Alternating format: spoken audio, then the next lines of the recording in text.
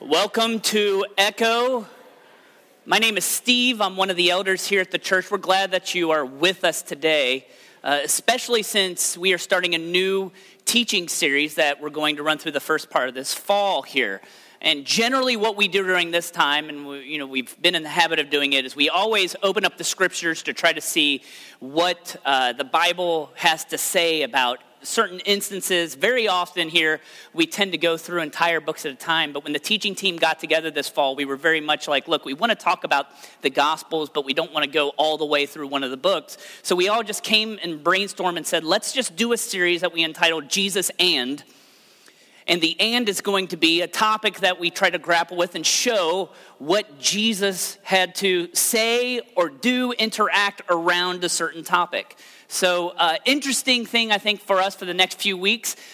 Since I get to introduce it, I'll always start with a caveat because I'm a theologian. And when it gets to this topic, so many people cling to those Gospels, those first 4 books in the New Testament, because we love stories about Jesus, because Jesus is the coolest dude ever. Do you like how I was like hip and related right there? Jesus was the coolest dude ever.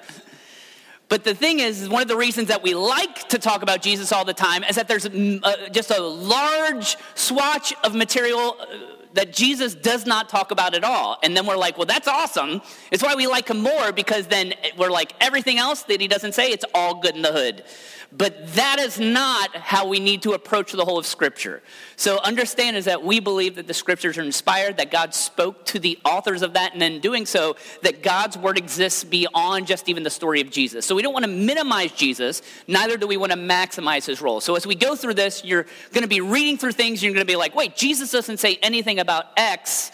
Well, that doesn't mean that the Bible then doesn't say anything about it altogether. So we get to start off this series with a compelling topic, and it was one of my own choosing. Yes, friends, we are starting today to talk about Satan, which is a great uplifting topic because everybody wants to talk about Satan, right? I mean, when I think about compelling, inspiring topics, I always think about Satan. But here's something that's interesting is that I've preached the better part of 20 years in various churches for here on and off, for like 13 years. And I don't think I've ever done an entire sermon on Satan. And this gave me the opportunity to do so. And it is actually a topic that I'm very interested in because of this. When it comes to Satan, we are usually dualistic in nature in the way that we view who Satan is. For some of us, we just live in constant fear and dread of Satan. That some of you will say his name more frequently than the name of Jesus because you're like, look, friends, I know stuff's going out. That's because Satan, he's got his crosshairs on me. Like Satan's bearing down, like Satan's getting ready to bring it down. So we need to watch out for the Satan.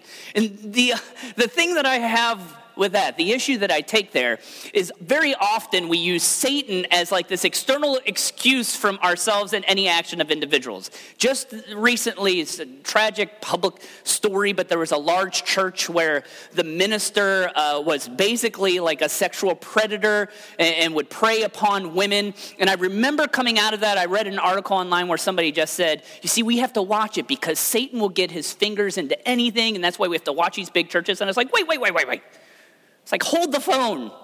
Like, it's not like Satan was just like, what would be great would be for you to prey upon this young woman. It's not like Satan did it and this person's without excuse. We kind of believe like Satan possesses us and therefore all acts that happen underneath the umbrella of Satan do not apply to me. Right? That's a perspective. I think there's another perspective of Satan too, and that is the idea that we do not acknowledge him at all. So maybe in this topic, you're just like, look, because of the way I've heard people deal with Satan, because of some of the things that have been said about him, I'm just like, I'm not going to think about him. And if I don't think about him, then he just has no place at all. And then we'll just ignore the idea that Satan exists. And like most things, there's a middle ground that we need to figure out.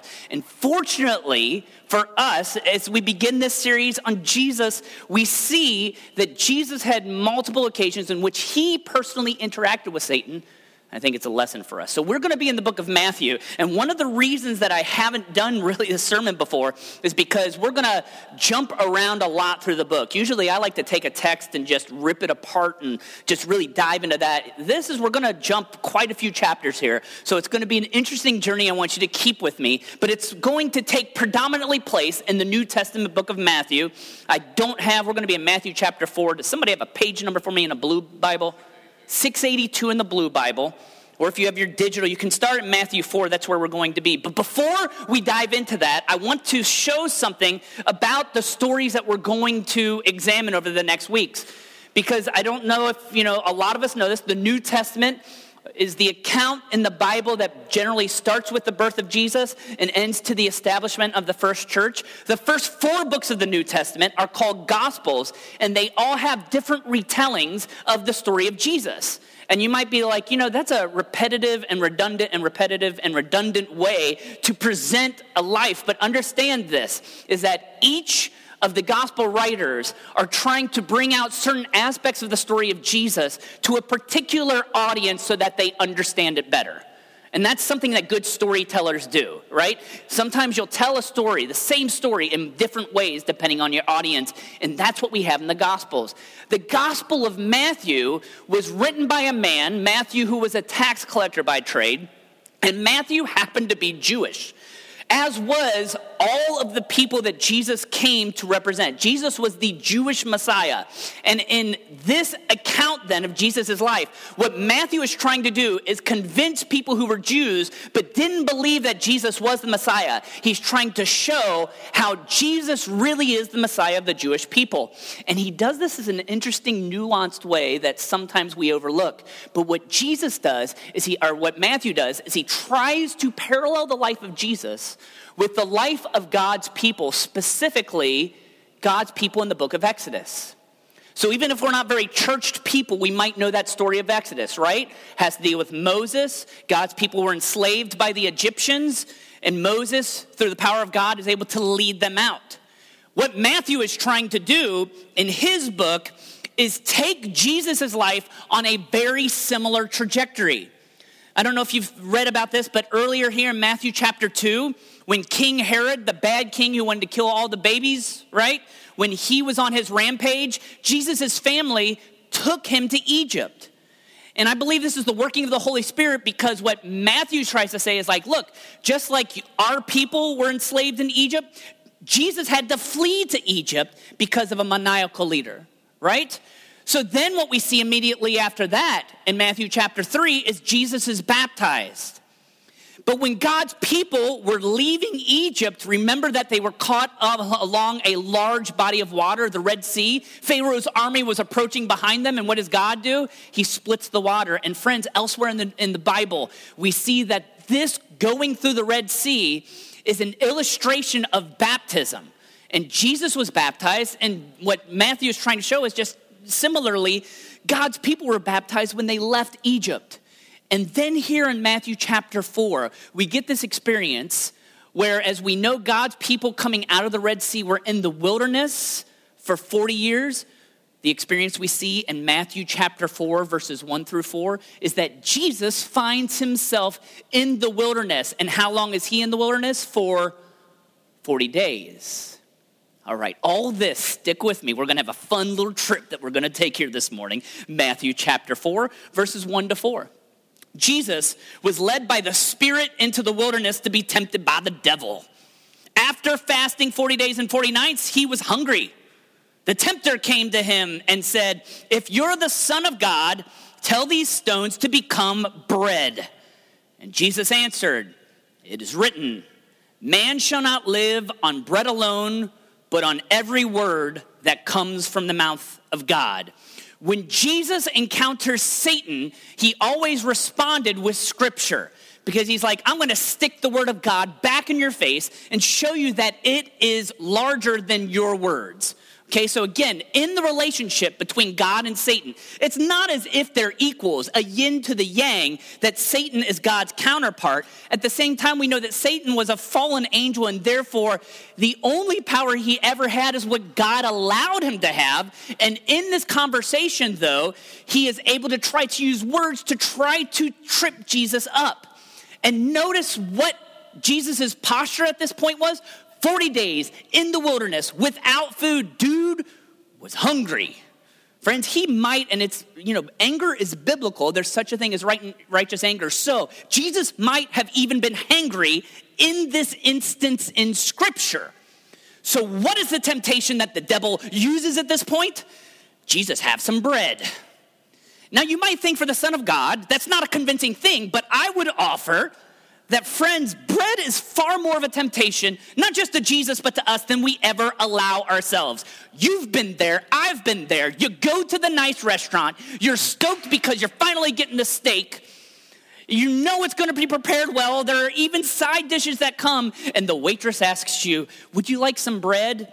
And unless you are a pagan of the highest form, you never deny free bread. So she puts it up you. And if you go to certain establishments, they give you butter with that bread. And the really Satan-esque establishments put a little cinnamon in it because they know that you cannot resist cinnamon butter. Right?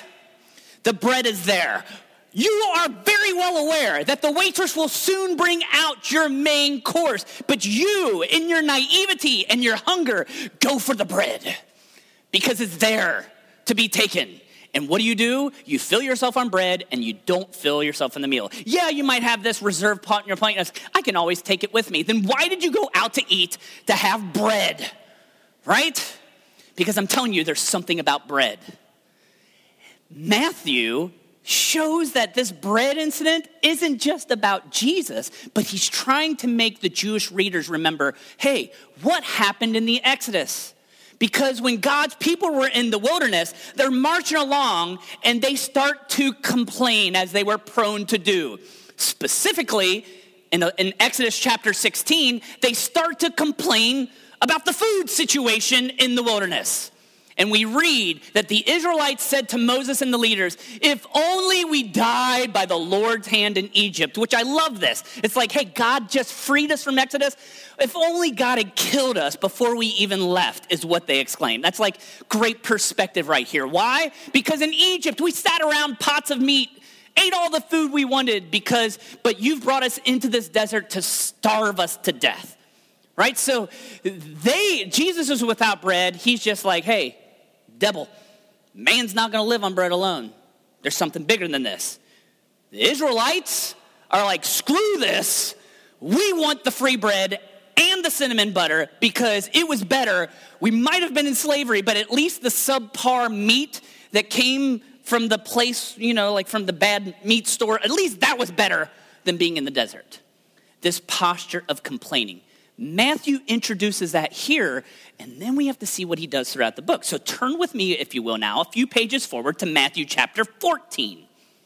And in Matthew chapter 14, big chapter, I'm going to go not through the whole chapter, but starting in verses 14, if you can just see that, if you have a Bible there's a heading under this. The heading says, Jesus feeds the 5,000. So then even if we're not biblical scholars, many of us remember that, hey, Jesus had a miracle involved with feeding people. Remember that? Like Jesus is out preaching. He's there all day, and these 5,000 people, plus women and children, so that crowd could have been even much larger. You know what? He's just like teaching, and they're like, this is awesome. We love every word coming out of his mouth. But then it's not even that these people complain. They're not the Israelites in the desert, right? Jesus is just like, whoa. These people are hungry. Jesus anticipates their need for food, right? So what happens? The little boy, 5 loaves, 2 fishes, boom, buffet for all. He feeds them. Flip forward one more chapter, if you will. This is what I love. Maybe it's been a while since you've been in this text. Maybe you never have been. But this is what's interesting. Everybody talks about the feeding of the 5,000. But soon thereafter, we're talking just one chapter into the future, Jesus goes ahead and there's another crowd. This time there's 4,000 people. It's just like, big crowd, not as big as the other one. We're adjusting size. It's like, this is more manageable for Jesus, right? Like the 5,000 was the stretch. Like, let's pull it down to 4,000. Take 1,000 people out of the equation. No problem for Jesus because what's he doing? Jesus, the bread man. He's the multiplier. He makes it happen. One of the things behind this story, one of the reasons that I believe that Jesus wanted this to happen, and it plays into Matthew's storytelling, is that when God's people in Egypt complained, where's our bread? You know what God goes and says? He's like, look, I'm going to rain down bread for you. Rain and bread. I've wanted to build an ark the past couple of days because this rain has been just stupid crazy. But I still prefer it to raining bread. Because the little flecks will get into your eyes.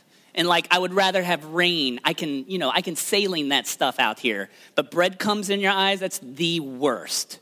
But you know what? God's just like, look, y'all want your bread? I'm not just going to give you bread on a platter. I'm going to make it rain. Like that's a reinterpretation of this, right? So God is raining bread down on the people metaphorically now. Jesus is just like, hey, remember God made it rain to the Egyptians? I'm making it rain bread on you. 5 loaves, boom, bread. 7 loaves, boom, more bread. And I love this at the end of both stories. It's like there are leftovers, right?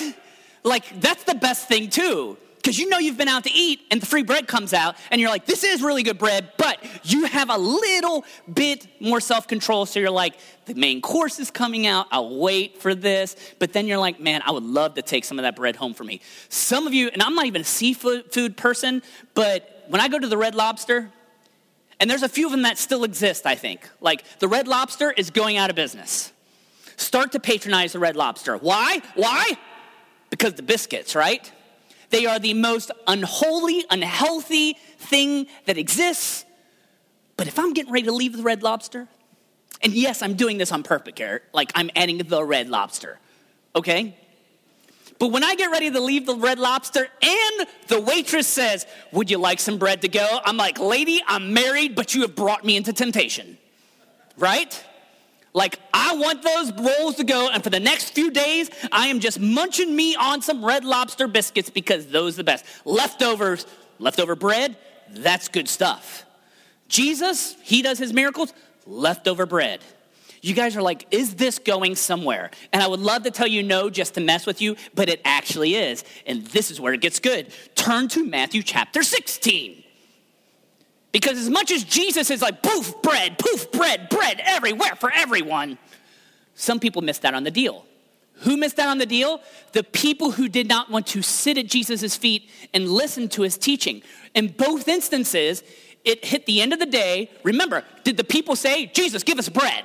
No, he was like, look at these people. They are hungering for the word of God more than they are trying to live on bread alone, and therefore I'm going to provide them bread, right? It shows how Jesus is building a kingdom that is better than what the people of God originally had in the Exodus. But the people who loved that story more than anyone else were the teachers of the law, and we see them at the beginning of Matthew chapter 16. These guys did not want to sit under the teaching of Jesus. They didn't care. They saw Jesus as a threat to their way of life. Because if Jesus was who he said he was, if he was the Messiah, and even if he wasn't, but people were believing that, then they would leave the teachings of the Pharisees and the Sadducees. They'd follow him, and that would be bad for business. They need to protect the status quo, and the way that they do this is not through submission, but it's through conflict. Matthew chapter 16, verse 1. The Pharisees and Sadducees come to Jesus, tested him by asking him to show them a sign from heaven. Hey, bread man, we know you're making it rain bread all over the people right here. We even know there's some fishies on the side that have been working with this, but just help us see this sign.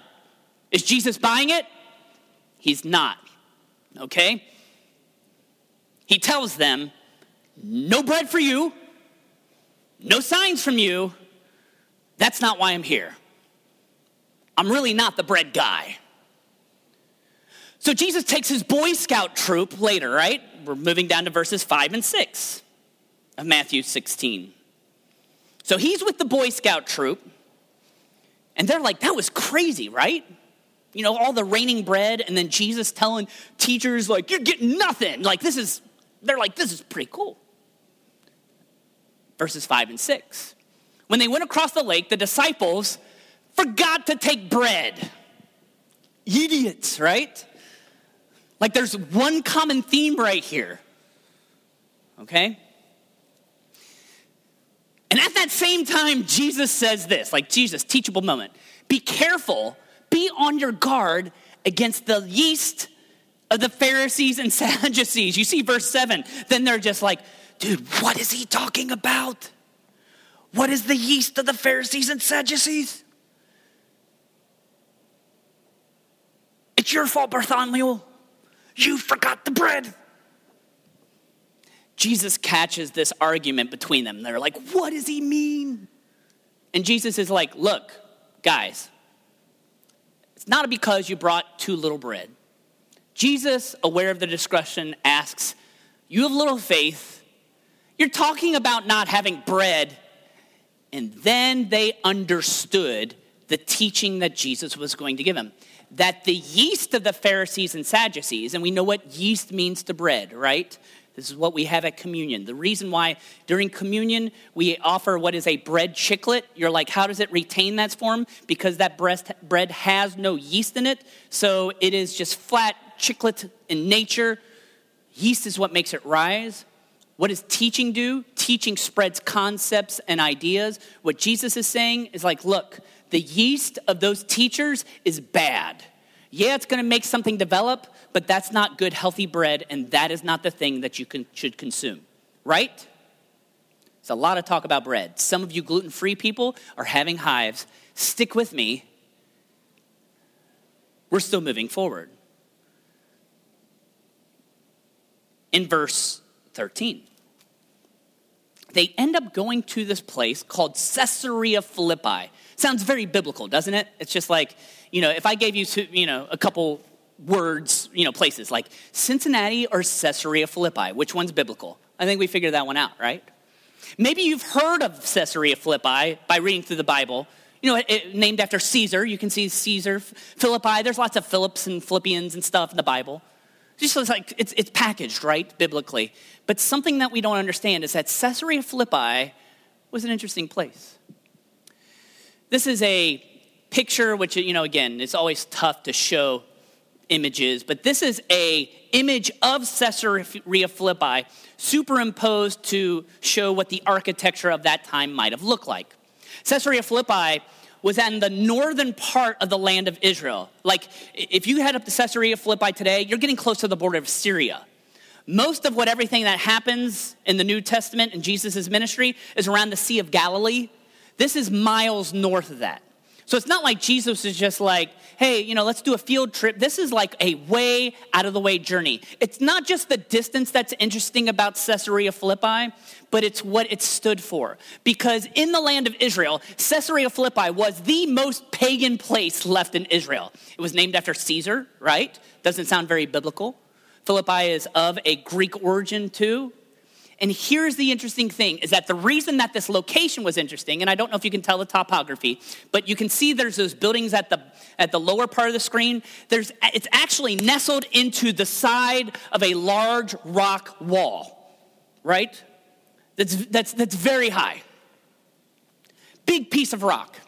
Now, the reason that they set up these temples right here is that there was a hole in the ground right there that looked like it was so ominous that it became known as the gates of hell.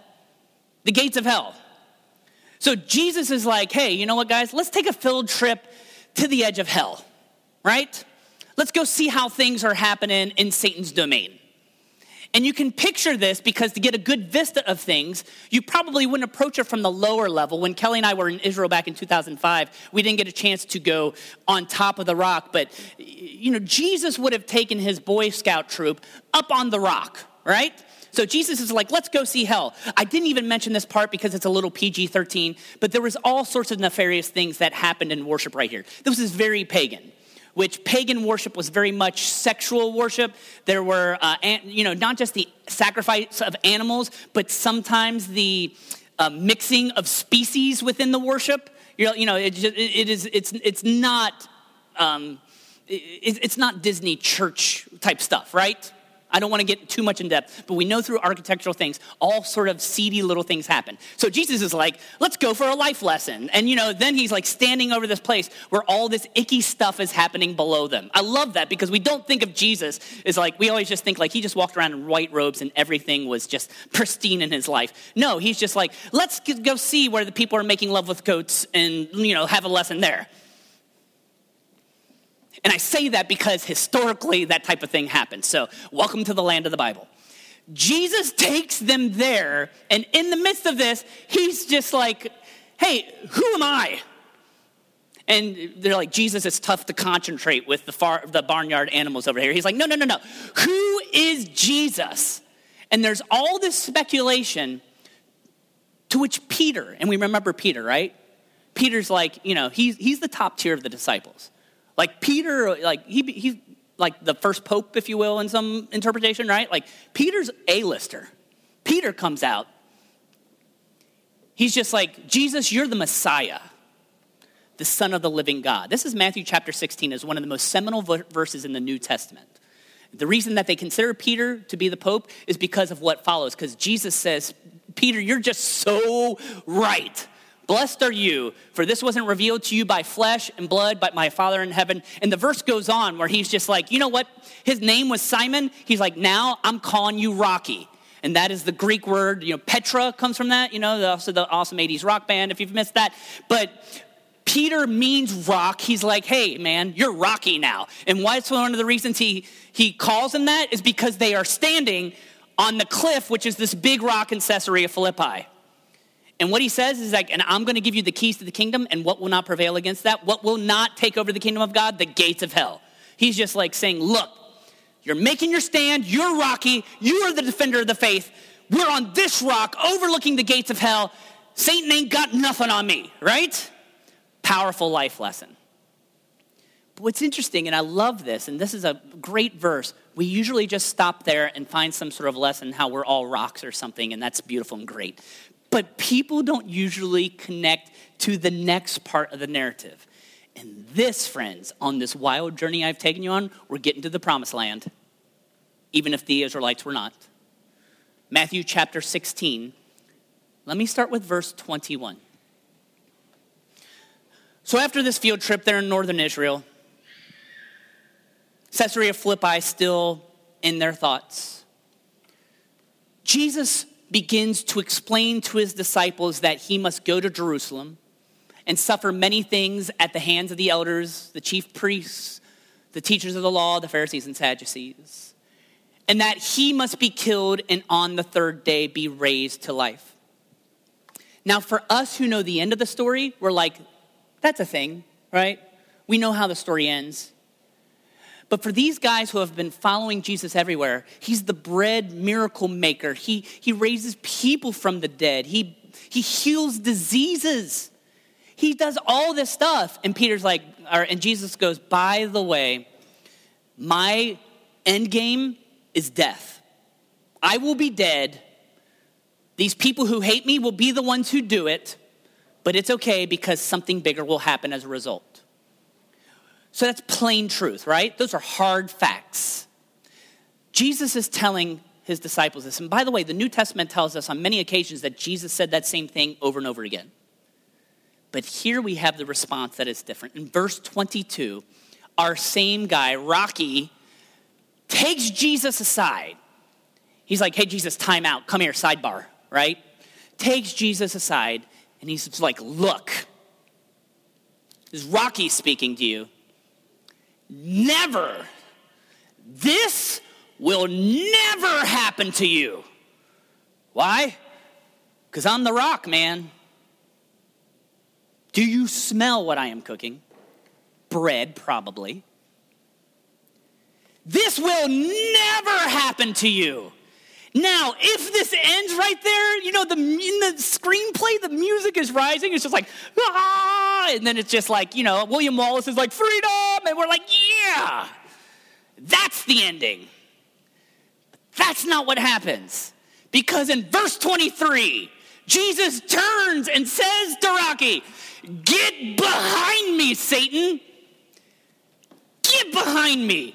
You're a stumbling block to me. You don't have in mind the concerns of God, but merely human concerns. This is why I love this story. Just a few days earlier, they're on the rock. The whole animal stuff, all that nasty stuff has happened down there. Who am I? Peter's like, I'll tell you who you are. You are the Messiah. You're going to kick butt and take names and redeem the names. You are it. And he's like, ding, ding, ding, ding, ding. You're it. You're on top of it, Peter. Good work. Rocky for life. Notice that right after that, right? I like to think that it was a little while longer. Who knows? Maybe it's just like, let's get down on this hill. And then Jesus says, hey, by the way, this is going to happen. Maybe it was hours. Maybe it was minutes after that happened. Whatever length of time, there's a conversation where Jesus says, by the way, you know what the Messiah needs to do? To die so that he can live. And Peter's like, no, You're wrong. You've been right about everything else. You can predict the future, all this stuff. But you're wrong. You're wrong. I won't let that happen. And Jesus says, you know who you are. I gave you a new name last week. I've messed up. Your name was Peter. It's really Satan. You are Satan. I love this because Peter is more Satan than Satan is. That's good work, people. Like that guy, that's a swing. If you're going to go top to bottom, usually it started from the bottom. Now you were here, and then you go down to the bottom. That was the life of Peter because he did not have it clear. Why? Because Peter just said, hey, Jesus, this is your way. And Jesus is like, are you kidding me, dude? Have you learned anything? Can you not see what I'm trying to do? Is that this kingdom is a kingdom of power, but it's a kingdom of unexpected power. Because power is normally claimed through might. But in this power, it will be claimed by laying down, by offering. And by the way, as we get to the end of the book, what happens there? When Jesus is ready to be betrayed, what does Peter do? Does Peter's like, oh, I remember the lesson now. He's just like, no, ninja, right? Like he pulls out swords and starts chopping off people's ears and stuff. And Jesus is like, Peter, just stop it. Why? Because Peter, you're acting just like Satan. Now, I always had a problem when I was trying to explain through the lineage of Exodus, because we saw the parallel of what happened. Matthew's trying to say, hey, just as Jesus went on this journey, he's making the journey that God's people did coming out of Egypt. And there's so many things that check right here. But you know what does not check out is that the involvement of Satan in this book in the New Testament does not parallel that in the book of Exodus, because Satan does not make an appearance in the book of Exodus. He is absent. But it's interesting when I read Matthew chapter 16 and what he says to Peter. What does he say when it comes down to, hey, Peter, this is why you're acting like Satan? Because you don't have in mind the concerns of God. You have in mind humans' concerns. And then I was like, oh, I missed it. Satan is present in the book of Exodus. Satan is the Israelites themselves. Satan is the very people that God is trying to see. In the book of Exodus, the people who are trying to thwart the concerns of God for their human concerns are God's very people. So I'm like, Eureka, I just did that. We should just let it ruminate how beautiful that walk right there was. And as much as I want to just let the resonance just fill the room, then I realize, oh crap, this is the worst. Because if God's people were Satan, and if Peter, Jesus is Rocky, if he was Satan, then really, I'm Satan. That is the revelatory moment of this sermon. And you really, if you want to derail this church altogether, you would just take this sound clip. Hey, everybody, good morning. My name is Steve. I'm Satan. And that will probably ruin the rest of the church, the history, because people are like, what kind of church is Echo? A Satanist church. But in some ways, I guess it's true, because what is the definition of Satan? When we have in mind the concerns of humanity more than concerns of God, friends, we become Satan. So as much as I want to dog Peter for being, Peter was more Satan than Satan is, the problem is I'm more Satan than Peter is, so I'm like an nth degree higher. And unfortunately, you all go to this church, or you're at least here today, so you're culpable just by being here. But I'm going to say that we're all culpable by being here. See, friends, this is the problem when we try to look at Satan. It's one of the reasons that we love him as a spiritual device is because it gives us an easy enemy, right? Within storytelling, there's always something that the hero must overcome, but we love it when it's just a really bad guy, right? The one thing that the Marvel movies do so well is they just have the best villains, right? So it gives you something to overcome. So that's why we like Satan being there, right? It's like, hey, everything's good and good. God's happy. I'm doing great stuff. Something goes bad. Well, that was Satan, right? It's just this convenient excuse. But the reality is when I open up the Bible, I see that, friends, despite my best times, when I am killing it, Very often, I'm Satan incarnate.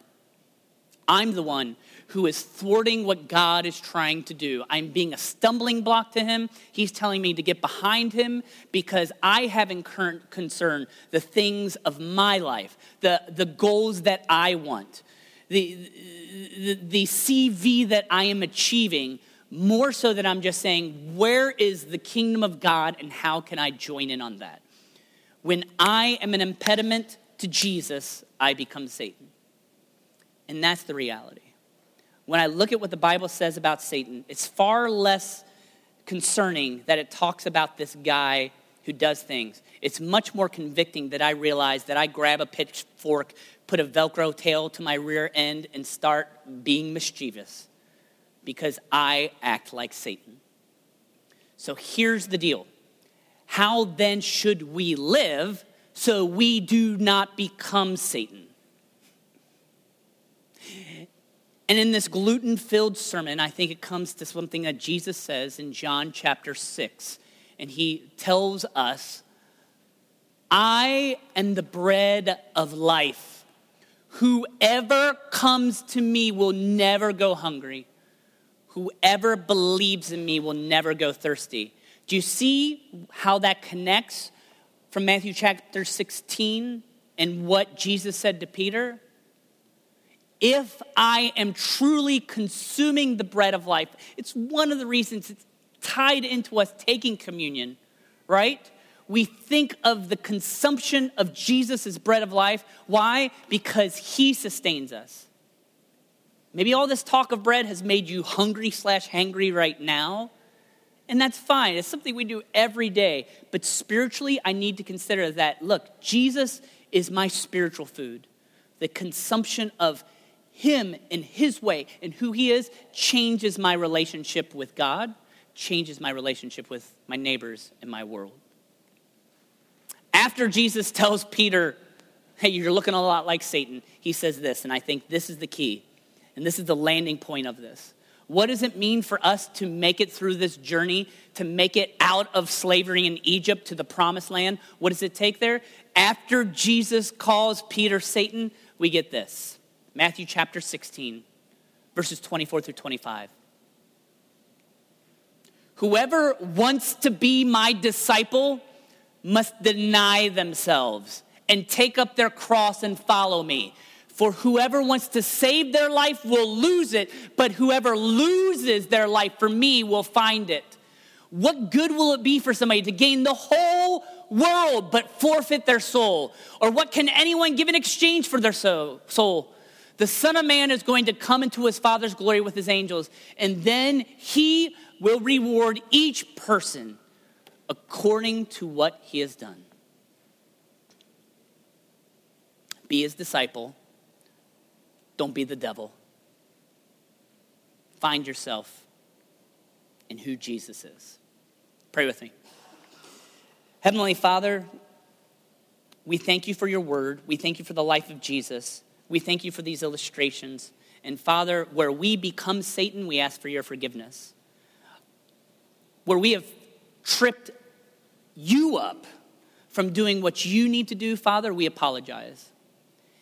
And we ask that as we go out this week, that people might see us as the keepers of the keys to the kingdom of heaven, and not the proprietors at the gates of hell.